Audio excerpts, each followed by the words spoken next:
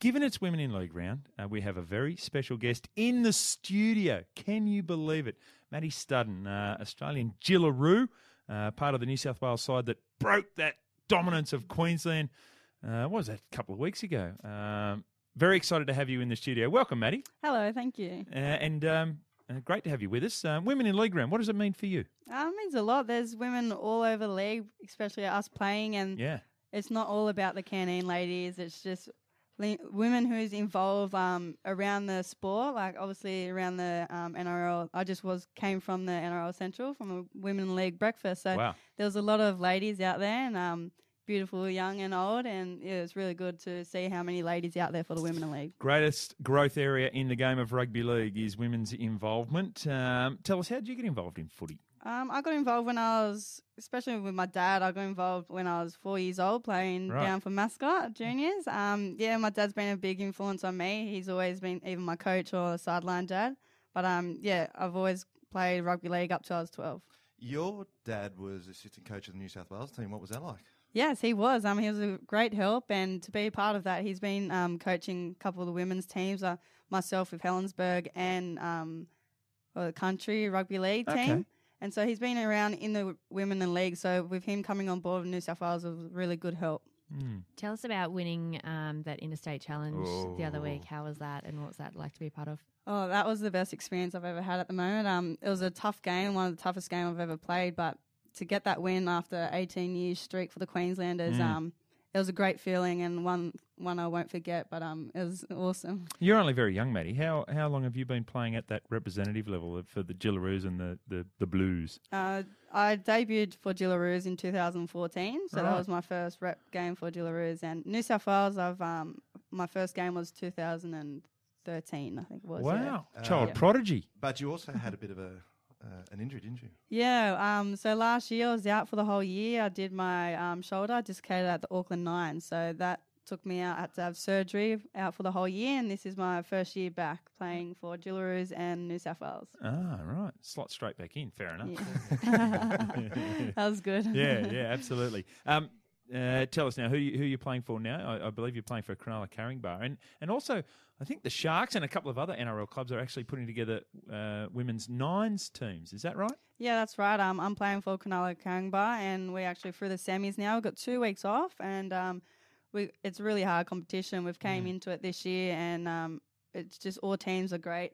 And to be able to have the NRL nines coming in next year for it, we actually have a game this year in a couple of weeks. I think it's 2 weeks at Cronulla Shark Park. I think it'll be before a home game. I think it's cool. Before Sharks and Roosters. So we'll play the Roosters in the nines. But our coach Jason Stannon's really pushing for us girls, and it's a really good experience. Apparently Terry Viviano is the captain coach of the Roosters. What are you laughing at, Coach? I can't wait to see the Fully the casual wear that everyone will be wearing to the game. It'll be awesome. Fantastic. Maddie, I wanted to ask you, with how much the women's game it's been getting so much more attention kind of lately. What's it like to be kind of a part of that at the moment, and how much people are kind of wanting to see the women's game? Do you hear that all the time? You know, how much people love it? Yeah, we do. To be a part of it is really, I'm really honoured and privileged to be a part of it. With the Harvey Norman on board, we're getting a lot of things right now, but with our games, each game we always get good feedback, and the crowd wants us to be live. Like they say, why aren't you live before a New South Wales game or anything? Like Auckland Nines is where we're live, and we get so much to play out in a crowd like that many people is fantastic. But the support and to be a part of it right now is really good. We're getting really big feedback, and hopefully in the coming years we might have an NRL competition, and it'll be very good. Because the Auckland Nines was where I think really you got most exposure a year or two ago, and I think it was then that everyone watched and went, "Oh my God, God, this is look at fantastic. this! This is unbelievable!" The test match was the one, and from there it's just snowboard, and it should, because it's such a great spectacle. Well, everyone's saying that women can play like the men, and we can hit hard as well as the men. Sure. Hit harder than Bowie. So, I mean, that's not hard. That's a good point. So it's good, and we play good football. Like both teams, we play good football. We smash each other on the field, but off the field we become mates, and that's what's part of rugby league, which is great. And yeah, it's really good. How hard has it been, Maddie, up until this point? Just in regards to getting a women's competition together, because I know I was briefly involved with the countryside that you were in, and just seeing the sort of area that people had to, come from, like just for training in Sydney. I know, you had girls who had to travel 2 hours from Maitland and 2 hours from the South Coast just to, just for a training session. It seems like such a broad area. How can that improve, do you think? It is a broad area, and especially like with Kezzy App, she's coming from Bega. She travels 5 hours all the time, so she puts in the big efforts. And but to become like a team, we have to train together, and it's really hard because it's our second job, and we all have jobs outside of rugby league, and we have to take time off.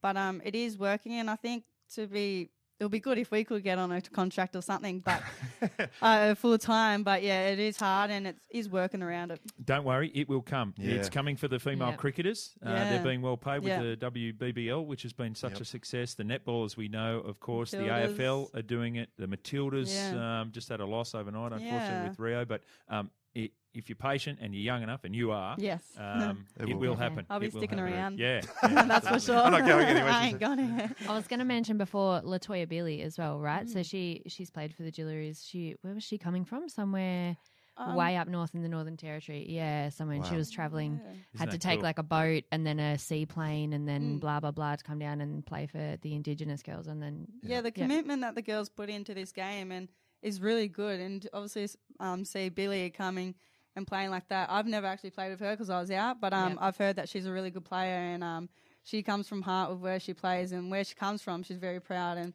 to make that commitment is really good for her. Righto, Maddie, you're part of the panel today. Okay, so we're going to get your opinions on all the big issues that are confronting rugby league at the moment. I mentioned all of those other ones. Apparently, look, I didn't know. I didn't catch up on anything. Apparently there's a bloke who's signed with the Gold Coast.